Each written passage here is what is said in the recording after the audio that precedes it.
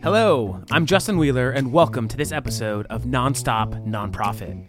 2020 has been, well, for lack of better words, a hot mess.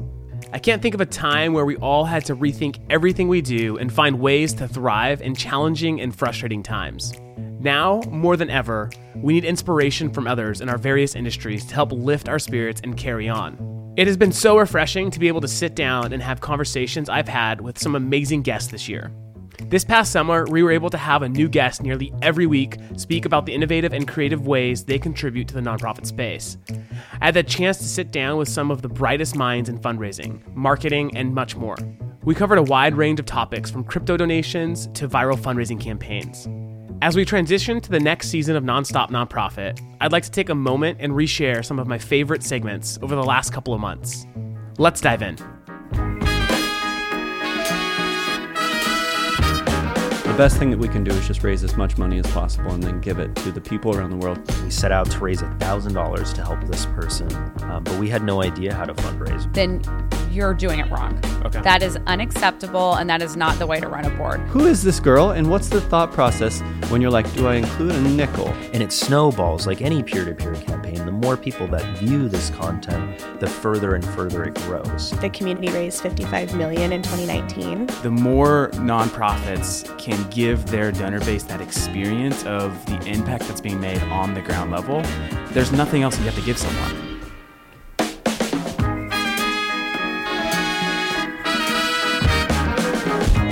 This is Nonstop Nonprofit. All right. Well, thanks for tuning in to our first ever Best of Greatest Hits mashup collection of some of my favorite moments of this past summer. Let's jump right in and start with Chris Hammond from Corporate Giving Connection. Chris talks about his deep roots in peer-to-peer fundraising before it was the digital strategy giant it is today. I love his focus on the importance of compelling storytelling for online fundraising and how stepping back to take an analog approach can really aid the success of campaigns.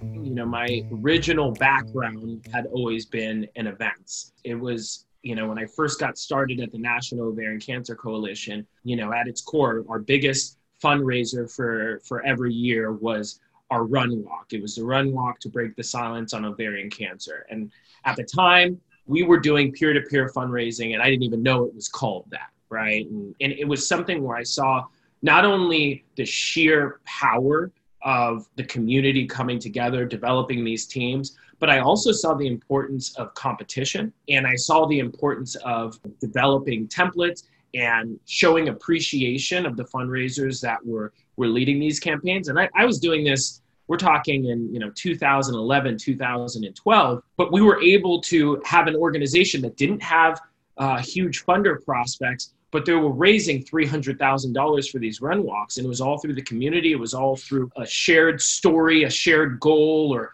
and really harnessing those personal experiences to fundraise and do it effectively. And, here I am now 8 years later, and we're in the middle of a global pandemic where those, one-on-one meetings are no longer as easy to take place, or putting together an event is no longer, a viable option. And here I am seeing that peer-to-peer fundraising, once again, is still just as powerful as it was then than it is today. And where I think the innovation on the fundraising end, where it's shifted, is it no longer needs to be centered around an event. It can be something that can happen virtually. And if you have the great storytelling, if you have the great marketing and messaging and the strategy to execute it, you can really put together an effective campaign. And I really see that over these next few years, especially in the short term, peer-to-peer fundraising is going to be very important. And that's something that we have really focused a lot of our efforts, is not only educating our current clients on where there is clear opportunities to put together these digital peer-to-peer campaigns, but also making sure that we're partnering ourselves with different fundraising softwares that have the peer-to-peer capabilities, and making sure that people have the right platform, but also the services needed to get the most out of their campaign. I love what you said, especially there in the beginning about, because I do remember several years ago, there was this conversation around, just being fatigued with peer-to-peer fundraising. And a lot of people felt like that it kind of had hit its peak. And I think that's because it was so single channel focused at the time. But what we're starting to see, and as you've pointed out, is it's becoming a much more omni-channel approach as it relates to peer-to-peer funders. It doesn't have to be tied to a specific run walk event. It actually can be much broader and more, virtually focused. DAFs. You love them or hate them, but hundreds of millions of donation dollars are flowing through them each year. That's why I knew I had to speak with founder of Milli, Rachel Klausner, who is on a mission to democratize DAFs and how a philanthropist of any giving size can plan their giving for a year. Here are the gold nuggets of what we discussed. So can you maybe talk a little bit more about kind of the inspiration behind that and why that's an important part of your company? Yes, this is something I'm a big believer in. I could talk about it for hours. But yeah, the philanthropy world has been really interesting for me to navigate. I feel very new to it still, right? I feel like I'm only a year and a half in and I'm learning a lot. But really what opened my eyes to it was when I started learning about donor advised funds, because originally I was like, oh, everything's equitable in the world. Not everything, but it's just a word, philanthropy, that scares people. And then the second I actually started talking to some really, really generous philanthropists here in the Boston area, they all started bringing up donor advised funds. And I was like, what is this thing that everyone's telling me about donor advised funds? And I realized, when they would talk about it, I was like, why is this something I haven't heard of? My friends haven't heard. I would bring it up at parties. I'd be like, oh, have you heard of this thing? No one knew what it was. And doing research, I realized that they just have these really high minimums. It was really inaccessible. Even I was like, oh, before, Milli turned into a DAF thing, I was like, oh, let me just open up a Fidelity charitable account. And I did not have the minimum amount of, to be able to donate. I could not afford the, $5,000 or $10,000 initial donation right then and there.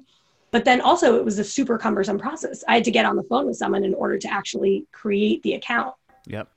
There was definitely some manual processes in place. And I was like, oh, this is so silly. Then I started looking into the laws around them. I was like, oh, is there a minimum legal amount that you need to have in there? Nope, no legal minimum. So it ended up being this really interesting exploratory kind of conversation that led into, wait a second, there's actually this tool that almost every kind of wealthy donor in America is using. And every kind of average donor in America has no idea it exists.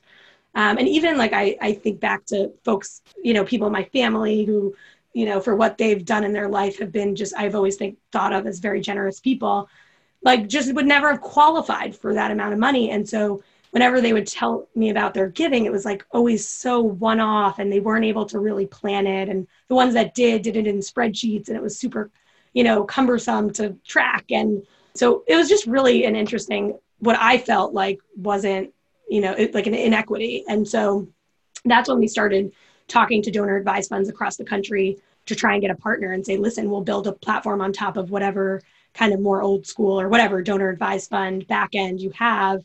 And so that ended up being great. We ended up finding one here in Boston. And it was that was a wild experience because I had no idea what donor advised funds were. And then the next minute I was trying to track down donor advised funds that were way above my pay grade, so it was great. So I think the other sort of benefit you're adding here is, aside from the making it more accessible to the average donor, is just the efficiency, especially at end of year, when you're filing taxes, right? You don't have to go track down 100 receipts or 25 receipts, depending on how many different times you've given. You've got it all centralized, in your through your DAF, and that's super interesting. When you think about award-winning websites, you don't always think about your favorite nonprofit. Rami, founder and lead creative at Medeo, a creative agency helping nonprofits not just tell their story, but visualize it, is leading the charge in what it means to prioritize your digital presence. Working with some major brands like Nike, Apple, the NBA, and more, he teaches nonprofits how vital their website is to the donor's journey. Medeo recently won a Webby Award for its work on the Equal Justice Initiative's website and has helped many other nonprofits realize their own website is not just a project or property, but rather a program vital to fundraising success. It might sound weird and people might think, well, because I work in this industry, that's why I'm saying what I'm about to say. But I really do think nonprofits should care even more than for-profit companies about their brand, about their website specifically. When you think about it, if you're a major brand, the website is just one piece of what you get to spend your money on and invest in. But you also have maybe ads on TV or a significant budget of ads online. You have a huge budget maybe through events. I mean, COVID-19 aside, you'd be spending a lot of money on events, even nonprofits as well. But like, you spend a lot of money on a lot of other things, and people will know your brand through a lot of different ways. But when you're a nonprofit, having a website, when you think about it in those terms, that your website is kind of has thousands of people coming through it. The only parallel maybe for a nonprofit is the size of their gala. And it's not even a size of a gala. Sometimes it's like a football stadium of people that are coming to you. So in that sense, it's kind of the most efficient way for a nonprofit to be engaging with that number of people on that scale, and without having to rely on staff being there in the room every single time. I mean, every development of a person that spends their day on the phone and talking to potential donors or potential partners, if they get to have better conversations and let the website do the heavy lifting of the initial kind of introductions and awareness about what the brand is about, what the organization is about, then it's just like it's a very smart way to approach it. I think to your point, why do we have still a lot of, nonprofit executives or just in leadership that approach it just as a cost or as an expense? I think generally speaking, that's an issue within the nonprofit space of kind of people being very self-conscious about investing. Investing to begin with. I think like the culture that if every dollar that you get, you're not directly spending it on the programmatic work that you're doing, then you're not really efficient in a certain way. But I think it takes an investment and kind of a vision then, and that's when you rely on really wanting to partner with great nonprofits with that kind of vision, that you can spend every dollar on through directly to the work that you do. But maybe you'll always be stuck only being able to help 10 people at a time. But if you were to invest in your infrastructure and all this kind of these different types of work that are intended for you to be able to scale your work to do bigger and better things, then you're sure it's going to be a little bit more expensive at first, but you're going to be able to help not 10 people, but 100 or 1,000 or 10,000 or 100,000. And I think that's the kind of strategic vision that is so important. And I think, all of us need to just continue to talk to leadership at nonprofits and kind of try to educate and inform about the value and importance of the digital work, which is people just don't feel it when there's like, if there's 100,000 people go through your website, it's not the same if they look out their window and there's 100,000 people in front of them that are supporting them. So it takes that kind of conversation and education to visualize it. As I think back to my conversation with Anne Connolly from Singular University, I'm still trying to pick up my jaw from her brilliant perspective on the way nonprofits need to be thinking about growth. She flips our normal way of thinking about growth on its head by challenging us to think about it from a multiplier perspective instead of a percentage on paper. This conversation made me rethink a lot about the industry and how we should dismantle the 80-20 focus nonprofits have. Essentially, the way to look at it is when you look at many nonprofits today, they're taking a problem out there in the world, and every year they make it 10% better. It's this very marginal increase on improving that problem. And that's great. But the problems that we're dealing with today, when you look at COVID, when you look at climate change, these problems are enormous, and 10% improvement is just not good enough to actually solve the problem. And so what we do at Singularity University, and where this whole kind of mantra comes from, is getting people to think more in a 10x instead of a 10%. So if I said to you, how would you make the room you're sitting in better? Most people might say, well, I'd have a more comfortable chair, or there'd be more light. But if I said, how would you make the room 10 times better? The type of thinking that you use to come up with solutions is totally different. You'd say, well, maybe there would be a hologram of my friend who can't be here today beside me, or maybe it would be inside a helicopter and I could fly this room anywhere in the world.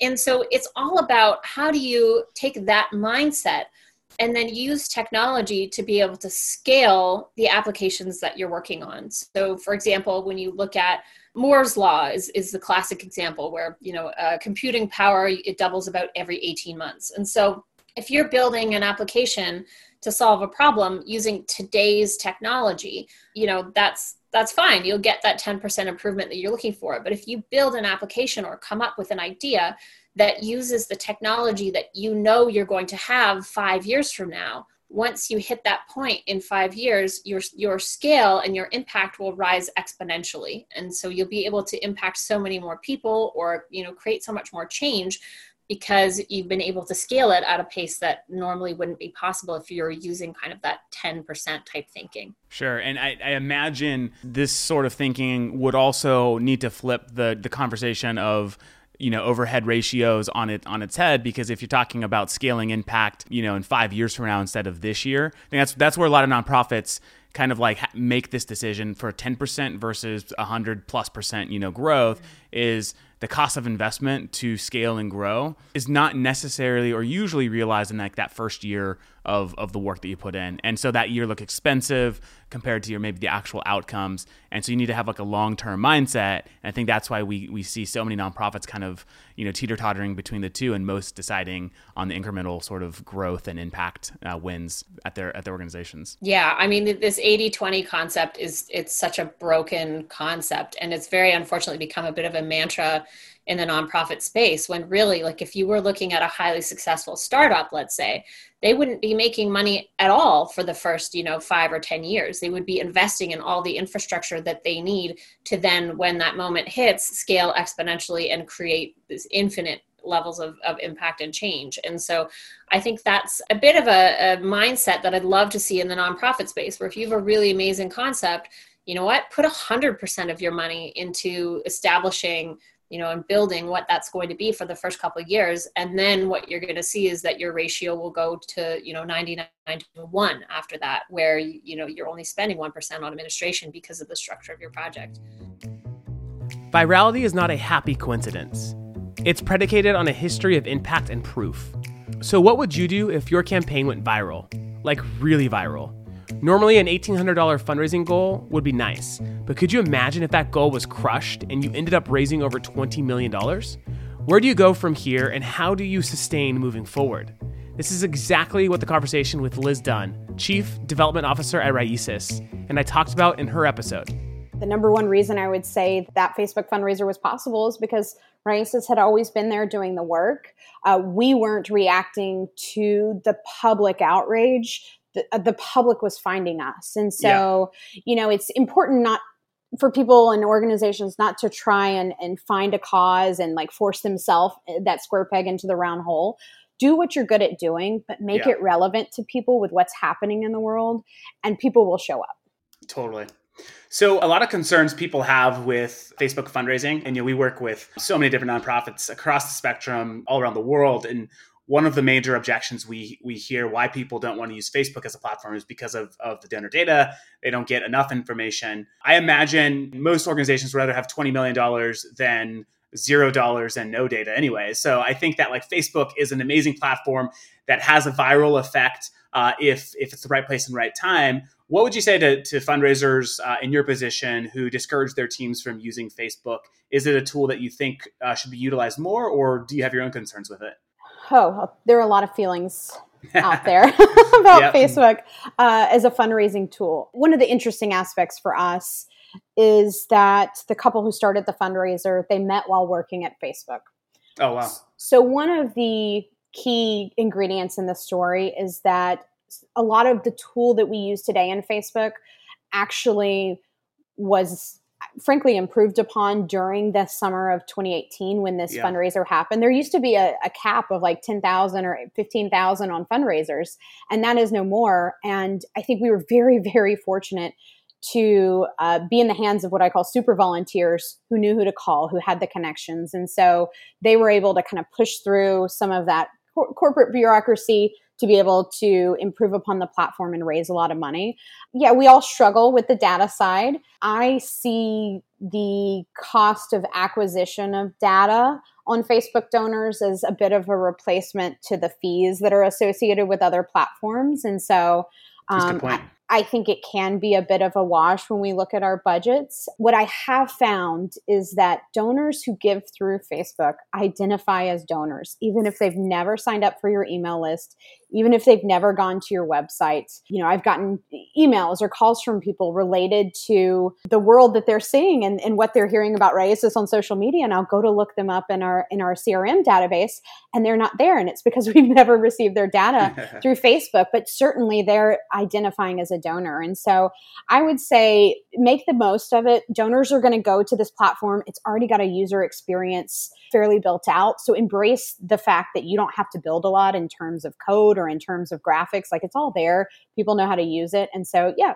we embrace it. It's not the core of our fundraising revenue. Certainly not something that we're trying to prioritize or necessarily push people to with a lot of force, but we really do try and embrace it as a part of now our comprehensive fundraising strategy. Artificial intelligence. This can sound like a scary concept, and for many nonprofits, they won't even tip their toes into it because of that. Wes Moon from Wisely came from a nonprofit background and found workarounds within the industry to build better technology tools to help create change for the better. He reminded me during our talk that this technology is not an option, but instead, it's an inevitable tool you'll need as a fundraiser in your tool belt to be effective as a 21st century nonprofit. I'd love to hear your thoughts around what is a fundraising team missing out on by not adopting AI into their practice? I mean, it's pretty straightforward, but like, what am I missing out on by not, leveraging AI for our fundraising activity? If you're today not using AI, you're going to fall behind. That's the very simple truth. And maybe the best way to describe it, Justin, I don't know if you're old enough to remember not having even MapQuest, for instance. I remember printing MapQuest, or printing directions. I think that was MapQuest, right? You got the directions and you printed them and you took them in the car with you because you couldn't have them on your phone. Totally. So before MapQuest, you used to have to go to the AAA, the auto club, and they would do the map for you and print it out. And then MapQuest came out and it blew everyone's mind. I used it to drive to San Diego from Toronto. MapQuest, print it out. It was amazing. And then now we would never think of doing that. Yeah. Our phone is actually telling us turn by turn where to go, avoiding traffic. And not only that, it's telling us when to leave. And when we think about using AI in fundraising, it's the same thing. We could get to our destination, but what we need to do is elevate ourselves for higher level activity. If we're using this car analogy, how do I get there safely? How do I know I'm getting there on time? Do I have everything that I need? And then it also removes a giant burden from you on the administration. Yeah. So when you think of how that can have an impact on an organization, you start to really say it's almost an essential for you. Banks are going crazy with this, like large organizations have been investing in this for quite some time. It's half of Amazon's business, it's half of Google's business. It would be naive to think that we shouldn't be looking at this and finding ways to shortcut our way through our businesses. Yeah, I think that the car analogy is so right on. Community. This was the bedrock to Invisible Children's success. It was truly a blast from my past to sit down with Jason Russell, the co-founder of IC, to remember what it was like building up the organization together as it pioneered new tactics that eventually led to Kony 2012, the most viral video on the internet at the time. Here's some insight on how we built a movement that completely redefined charity. How did Invisible Children have such a wide impact, even before the internet was, played an important role in taking the organization even more viral? I think you probably could answer it yourself, to be honest. I think it was really, really based in the word community, which is not enough of a word to encompass what was happening at Invisible Children. The friendships were so intense and integrated. And I've actually asked a lot of former interns and roadies, why did you come and raise money to basically work for 15 hours a day, sleep in the van, eat pizza and burgers, and it just seemed like torture in a way, or really hard. Maybe torture is too strong of a word, but it was just really exhausting. But all of them right now, including Lisa Dugan, the current CEO of Invisible Children, said that was the best time of their whole life. Like, they're like, it was genuinely, I've never felt such purpose and drive and excitement and meaning and my friendship. So it was really this community that, like, if you were in the offices at any point in time over the 10 years or plus, you felt that energy. You felt people on the phone. We were so dialed into doing what we were doing. We weren't joking or playing around. We were there to help end this conflict and provide education and everything else. So yeah, I think it's just a community. I really do, built around a strong mission. Yeah, definitely agree with that. I remember when I left Invisible Children, I think I was like 24 years old or something like that. And someone asked about the experience. And I said, I peaked at 24. Like, there's like no other experience that can ever match this. Would you be brave enough to change your nonprofit's gift acceptance policy? Ettore, coming from a marketing background, shifted careers to help improve on Save the Children's gift acceptance policy. He's been with the organization for over 15 years and is always on the hunt for the next new thing that will help his nonprofit accelerate their growth. What would you say, if you can share, since 2013, how much would you say you've raised through crypto? Do you know that off the top of your head, or is it something you're able to share? Yeah, so hundreds of thousands of dollars. We hope that it'll become millions of dollars. But to your point earlier, if you don't accept cryptocurrency as an organization, then you'll receive zero. Yeah, no, that's so exactly the sum what is, larger than zero. The processing fees, of course, behind it, but just with any type of currency, credit card or otherwise, there are processing fees. So we treat it as essentially a cashed gift, but almost like a intangible asset, like a stock. And we do accept stock gifts also. Some of those donors prefer to remain anonymous, but for those who would like to reveal themselves, we would gladly collect their information and keep their information secure and private. So I think for us, the lessons learned around the Pineapple Fund, regulations change with regularity. And there's both federal and state regulations governing cryptocurrency in the United States. I'm a marketer, not a lawyer, but what I can tell you is that the state of Connecticut requires a money transmitter license if you're going to accept cryptocurrency. And so we formerly were with BitPay, but during that Pineapple Fund year-end gift, we realized that we were no longer able to accept donations through BitPay because they weren't licensed in the state of Connecticut at the time. So we had this gap of a few months where we couldn't accept cryptocurrency, and it happened to be the same time frame that the Pineapple Fund. So we scrambled to find a source, and we landed with Gemini Trust Exchange out of New York. The Winklevoss, twins, and I'm an identical twin, so there's some good karma there as well. And they used to row in Southport, and we were based in Westport. So these are the guys, right? This is the firm, and so we went with them. But one of the challenges we experienced is our finance team had to go in and do the exchanging themselves. And it would be equivalent to accepting a stock gift and then having to sell it, and having that sort of expertise in-house and the agility to be able to respond to that for us wasn't a long-term viable solution. So we manually did it for a while ourselves, but then we're approached by the Giving Block. And for us, it was the perfect solution because essentially we could just use our same Gemini account, and yet on the front end have this great widget, which sort of automatically made the transfers and the exchanges, and now it's grown to more than just Bitcoin. There's a handful of cryptos that it accepts. So that kind of middle process, and also the consultative services around it, as far as tax advice and so forth, that sometimes donors have questions.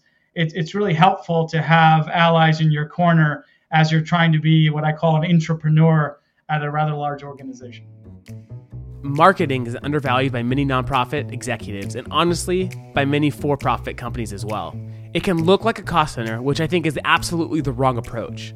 Lisa Bowman refers to herself as a marketect, someone who builds at the intersection of purpose and profit.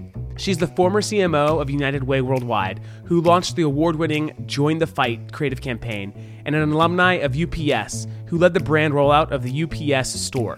We talk shop about our outlook on marketing within nonprofits and how organizations need to prioritize more spend in this area themselves.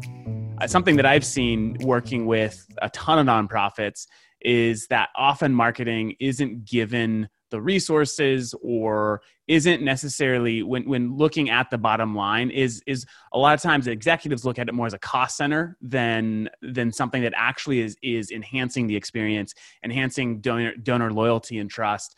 But for some reason, marketing is by many executives not treated that way. Has that been your experience, or are larger nonprofits different? If you look at what's happening right now with the economy and the cuts that people are making, I do believe that marketing is often seen as an undervalued asset and a cost center. The two things that generally get cut when there's a financial constriction are marketing and investment in people, right? Training programs seem to get cut, development programs get cut.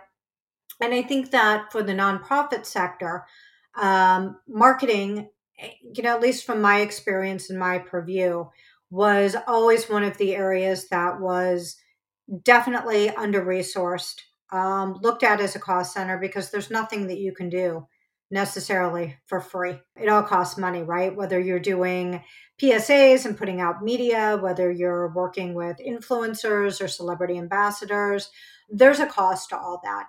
And so I do think that the perception sometimes is that marketing is a cost center. Marketing is actually the most critical thing that I think you need when you're trying to raise funds, right? You have to keep that brand front and center in front of people. Yeah. You have to make sure that it's relevant. And more than anything, marketing has the responsibility of knowing the customer through customer insight, but answering for the customer the why. The why is this nonprofit? My why. Why is this who I'm going to give to, right?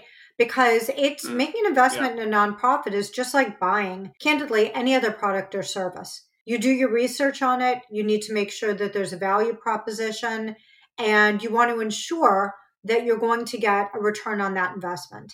It's just that with nonprofit, you're getting a social return on the investment, not always that tangible return on investment that you would get necessarily with a product or a service. I appreciate that sentiment so much, because a lot of times nonprofits, they believe that they're not competing with for-profits.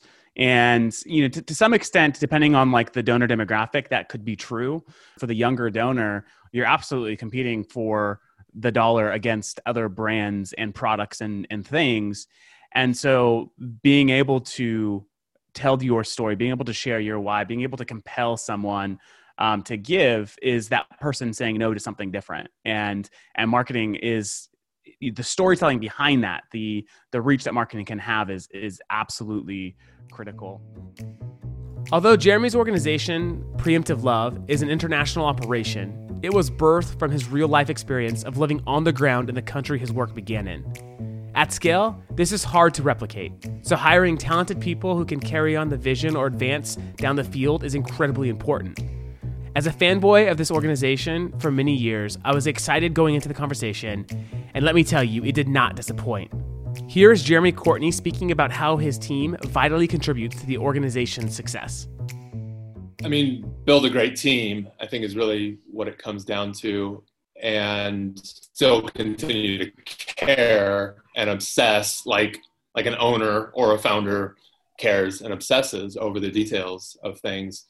The localized dynamic that you articulated, that I'm not far removed from the work that we do, that I'm in it or proximate to it, even though it is at its core an international organization, I think is important. Obviously, there's going to be limits to that. We've expanded into other countries. I'm not living in Syria and living in Mexico and living in Venezuela all at the same time, obviously. So you do what you can to a certain level, but at some point you have to let the child grow up and go off to school on its own, so to speak, So hiring great people and always the combination of keeping an eye out for top talent on the one hand, knowing how to cultivate and build internal talent and promote internal talent on the other hand, and how to set vision and goals and standards so that people can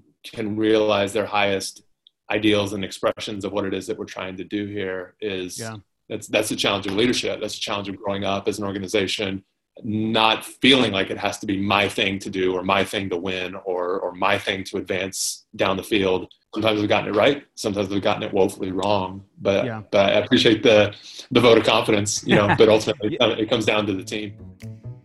If there's one thing we have learned from these episodes, it is that the nonprofit sector has some of the most brilliant minds that are innovating at lightning speed for the good of humanity. I have truly been inspired by these mission-driven people and can't wait to bring on more like-minded individuals. Until next time, happy fundraising. Thanks for listening to this episode of Nonstop Nonprofit. This podcast is brought to you by your friends at Fundraise, nonprofit fundraising software built by nonprofit people. If you'd like to continue the conversation, find me on LinkedIn or text me at 562-242-8160. And don't forget to get your next episode the second it hits the internets. Go to nonstopnonprofitpodcast.com and sign up for email notifications today. See you next time.